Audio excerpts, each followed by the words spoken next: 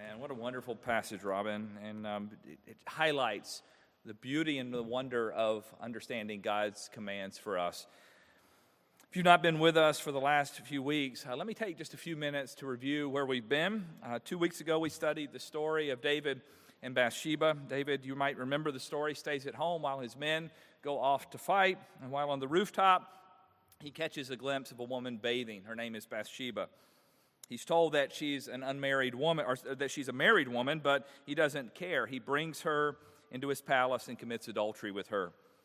And then David makes matters worse by having her husband killed on the battlefield. It was a cover-up operation. David thought he could get away with it. He thought it was all over. He brings Bathsheba into his house as his wife, and it seems like everything's going to work out. But God uses David's friend, a prophet named Nathan, to expose his sin. And last week we talked about this confrontation.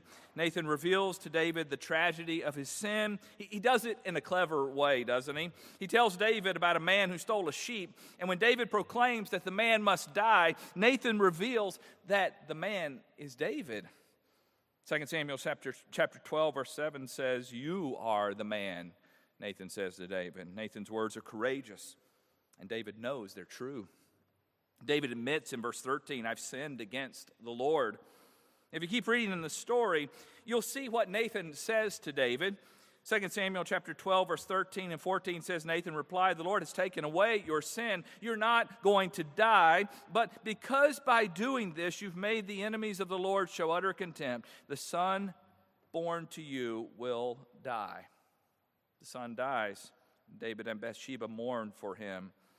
If you go back to verse 9 in the chapter, we see Nathan describing a reality for David's family that will last forever. He says in verse 9, "Now therefore, the sword will never depart from your house, because you despised me and took the wife of Uriah the Hittite to be your own." David is not going to die, but the consequences of his sin are going to continue. And we'll talk more about this in a few minutes. But again, I'm not sure this is necessarily a curse on David as much as it is just to say, because this sin has been in your house, it's going to take root, and there are going to be consequences that play out because of that. And we're going to see how this plays out here in chapter 13. So let me invite you to find a Bible this morning. Turn with me to 2 Samuel chapter 13. Now, as we study the story of David, it is anything but uninteresting. Beginning in chapter 13, we see a series of events that plague David's family. 2 Samuel 13, verse 1. In the course of time, Amnon, son of David, fell in love with Tamar, the beautiful sister of Absalom, son of David. Now, Tamar is a full sister of Absalom. Remember, David has many wives, and so she's only a half-sister of Amnon, David's oldest son. We keep reading in verse 2. Amnon became so obsessed with his sister Tamar that he made himself ill. She was a virgin, and it seemed impossible for him to do anything to her. Now, what does this mean? He made himself ill. The Hebrew word here means he is frustrated, right? Or he is tormented because of her beauty, and he wants her, and she is confined to the quarters with unmarried women, so he doesn't have a chance to have her. But again, he is the king's kid, right? And the king's kid usually gets what he wants. And we see here he's a lot like his father when it comes to women. He could not get to her. But look what happens next, verse 3. Now, Amnon had an advisor named Jonadab, son of Shemaiah, David's brother. Jonadab was a very shrewd man. You're going to see in just a moment that he is a shrewd man. He has a plan. In verse 4, he asked Amnon, "Why do you, the king's son, look so haggard morning after morning? Won't you tell me?" In other words, you're the king's son. You should get whatever you want. And I can tell you're not getting whatever you want. So tell me, what's the problem? Now, I don't want to read too much into this, but it seems like David's sons are a bit spoiled, doesn't it? It seems like they're used to getting what they want, when they want, exactly how they want it. Amnon replies in verse 4. Amnon said to him, "I'm in love with Tamar, my brother Absalom's sister." Now, Jonadab, he's a troublemaker. He has a plan. Verse 5. "Go to bed and pretend to be ill," Jonadab said. "When your father comes to see you, say to him, I would like my sister Tamar to come and give me something to eat. Let her prepare the food in my sight so that I may watch her and then eat it from her hand." Now Amnon listens to his friend, verse 6. So Amnon lay down and pretended to be ill. When the king came to see him, Amnon said to him, "I would like my sister Tamar to come and make some special bread in my sight, and so that I may eat it from her hand." So again, David is concerned about his son. He's sick. He goes to see him. Amnon makes his request. And again, it seems that David gives his kids whatever they want. David seems to be oblivious to the tricks of his kids. Verse 7, David sent word to Tamar at the palace, "Go to the house of your brother Amnon and prepare some food for him." So Tamar went to the house of her brother Amnon, who was lying down. She took some dough, kneaded it, made the bread in his sight, and baked it. Then she took the pan and served him the bread, but he refused to eat. So she makes the bread, she serves it to him, but he refuses to eat it. He has a plan. Look at verse 9. "Send everyone out of here," Amnon said. So everyone left him. Again, he asked for everybody to get out, and they do. And with everyone else out of the room, he makes his move. Verse 10. Then Amnon said to Tamar, "Bring the food here into my bedroom so that I may eat from your hand." And Tamar took the bread she had prepared and brought it to her brother Amnon in his bedroom. But when she took it to him to eat, he grabbed her and said, "Come to bed with me, my sister." Tamar tries to reason with him. Verse 12, "No, my brother," she said to him, "don't force me. Such a thing should not be done in Israel. Don't do such a wicked thing." She knows that he's stronger than her. She can only fight back by appealing to reason. "Think about what you're doing, Amnon," she says. "What about me?" Verse 13. "Where could I get rid of my disgrace? And what about you? You would be like one of the wicked fools in Israel." And then look at what she says to him in verse 13. "Please speak to the king. He will not keep me from being married to you." And this raises the question, could they really have been married, brother and sister? It seems to me that she's trying to get out of the situation, right? She's trying to prevent a rape. It seems to me that she could not have married him, but she's just saying to him, "Look, let's work this out," and then once she's free, we'd be able to see what's going on here. Leviticus chapter 18, verse 9 says specifically, "Don't have sexual relations with your sister, either your father's daughter or your mother's daughter, whatever or whether she was born in your home or elsewhere." In other words, this was against the law for brothers and sisters to marry, so it's not that this is going to happen, but again, she's trying to get away from him. And in verse 14, we see, "But he refused to listen to her, and since he was stronger than she, he raped her." No doubt, this is a tragic event. David unknowingly lures his daughter into the trap of his son. David's oldest son shows no control over his lust, abusing and scarring his sister. I want to be careful here not to skip too quickly over the tragedy of this event. It is tragic. The pain of rape is real. Victims of rape will tell you that the scars are deep. And no doubt Tamar is a victim. As we continue in the story, we see what happens next here, and we see how it reveals Amnon's true heart. Look at verse 15 with me. "Then Amnon hated her with intense hatred. In fact, he hated her more than he loved her. Amnon said to her, 'Get up and get out.'" This is an indication that he was not truly in love with her, right? He was only in lust with her. Amnon feels the guilt, and he puts it on his sister. Verse 16, "No," she said to him, "sending me away would be a greater wrong than what you have already done to me." Now, we need to understand how things go in this culture. In this culture, a man would have to pay for the price, or the price to the father of a virgin. And since he raped her, he would have to care for her. We read in Deuteronomy chapter 22, verses 28 and 29, "If a man happens to meet a virgin who is not pledged to be married and rapes her, and they are discovered, he shall pay the girl's father 50 shekels of silver. He must marry the girl, for he's violated her. He can never divorce her as long as he lives." And again, this is about caring for the woman in this particular case. It's a culture where women were not able to make a living, and they needed the support of a man. And if a man violates a woman, he is responsible to care for her. But Amnon has violated her, and he's sending her away. Amnon would not listen. In verse 16 it says, but he refused to listen to her. He called his personal servant and said, get this woman out of my sight, and bolt the door after her. How cruel. Verse 18, so his servant put her out and bolted the door after her. Again, the king's son gets what he wants. There seems to be no accountability for what he did. Not only does he violate her, but he also discards her. Tamar is devastated, verse 18. While she was wearing an ornate robe, for this was the kind of garment that the virgin daughters of the king wore, Tamar put ashes on her head and tore the ornate robe she was wearing. She put her hands on her head and went away, weeping aloud as she went. Just pause there for a minute. Can you feel her pain? She's mourning. She's acting like a widow who has lost her husband. She's been abused. She's been discarded. She is distraught. She is grieving.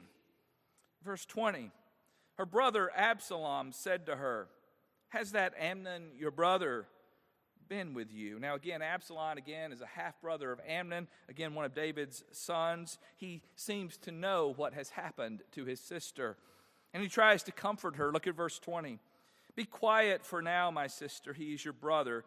Don't take this thing to heart. Now that might seem a little shallow, right, on Absalom's part. How's she supposed to not take this to heart? Certainly, Absalom will not take it to heart later, but maybe Absalom knows what he's going to do. Either way, he brings Tamar into his house. She'll no longer live with the virgins, with the unmarried women. Look at how she's described in verse 20. And Tamar lived in her brother Absalom's house, a desolate woman. Her life will never be the same again.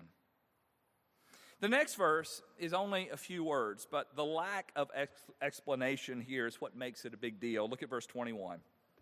When King David heard all this, he was furious. Now again, it's a short verse, but what we don't read here, I think, is important. There's no mention of a long conversation between David and Amnon. There doesn't even seem to be a time when David goes and consoles Tamar. At least we don't see that in Scripture. There's no family meeting. David is not happy, but he doesn't seem to do anything about it. You have to wonder what's going on in David's mind at this point, right?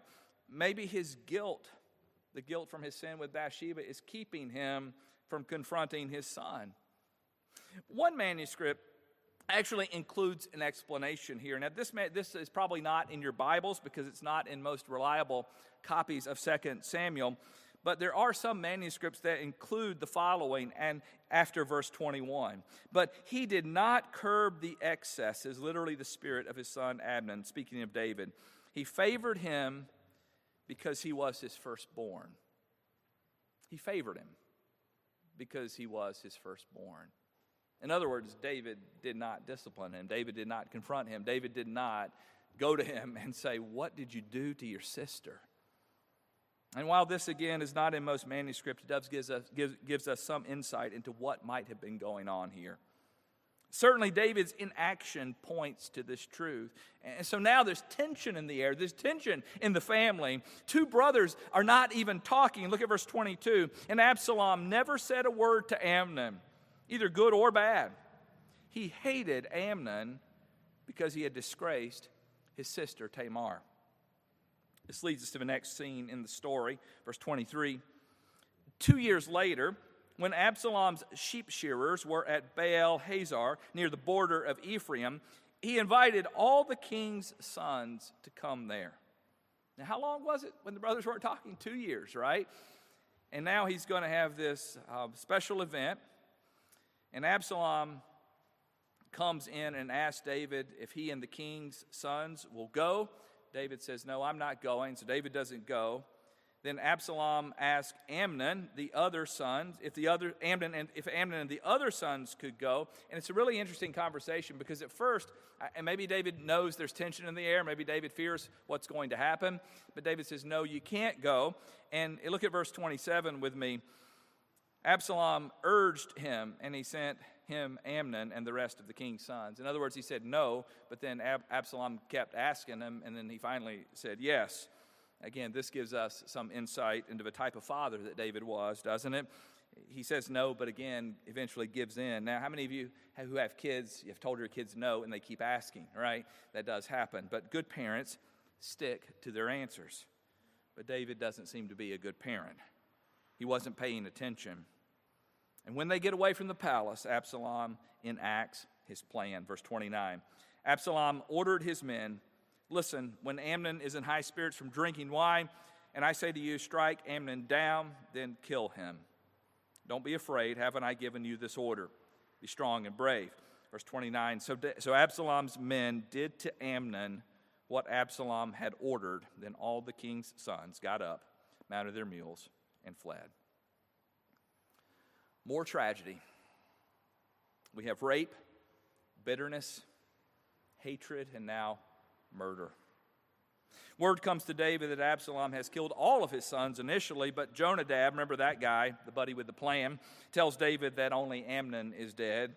The other sons come back, but Absalom flees. Absalom goes to his maternal grandfather, Talmi, the king of Geshur, and he hides out there. He knows he will not be welcome if he comes back to David. And so the story closes with David heartbroken. Look at verses 38 and 39. After Absalom fled and went to Geshur, he stayed there 3 years. And King David longed to go to Absalom, for he was consoled concerning Amnon's death. A picture of David heartbroken.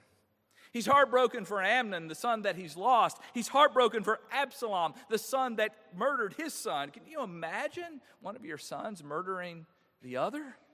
David's pain is unspeakable.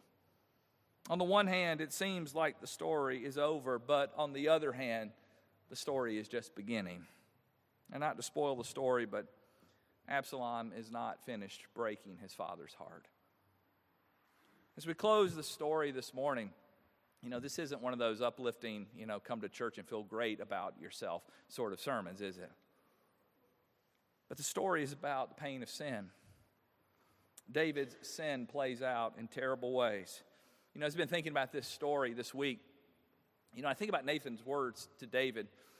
Nathan said to him, the sword will never depart from your house. And a lot of times we read that, we think that maybe, somehow God has cursed David. But the more I've been thinking about this, I don't think that God is necessarily cursing David as much as he's saying to David, once sin is a part of your family, and sin has had an opportunity to kind of be there for a long time, it does damage, it does harm. And David, the sin is going to produce consequences. And we see how that plays out here. David probably had a hard time going to Amnon and saying to him, what you've done is wrong, because he probably thinks, what I did was wrong. And he in some ways, he's probably still dealing with that guilt. Even though God has forgiven him, he's still struggling. Even though his sins are forgiven, there's still dysfunction in his house. And we watch as this dysfunction plays out. And again, I think what this teaches us is that sin destroys, doesn't it? Sin wreaks havoc on everything in sight. And we're reminded here, just like the brownies and the cat food, right? Even a little bit of it is not okay. And a lot of times we have this picture of God, who's kind of sitting up there ready to strike us down as soon as we break a rule. And I think we need a different view of sin. I think we need to have the view that the psalmist had, who wrote Psalm chapter 19. We understand that sin destroys. Sin wrecks us. Even a little bit of it is not good for us. We don't want it. And might we be repelled at sin like we would be repelled at cat food and brownies, right? We don't want it. We don't want anything to do with it. And it's not that we're missing out on the fun like we often think when we think of sin. We think that we can just be strong enough, we won't have fun like everybody else, but somehow we'll be good with God. If we had a different view of sin that says sin is terrible, sin hurts us, it harms us, it causes death.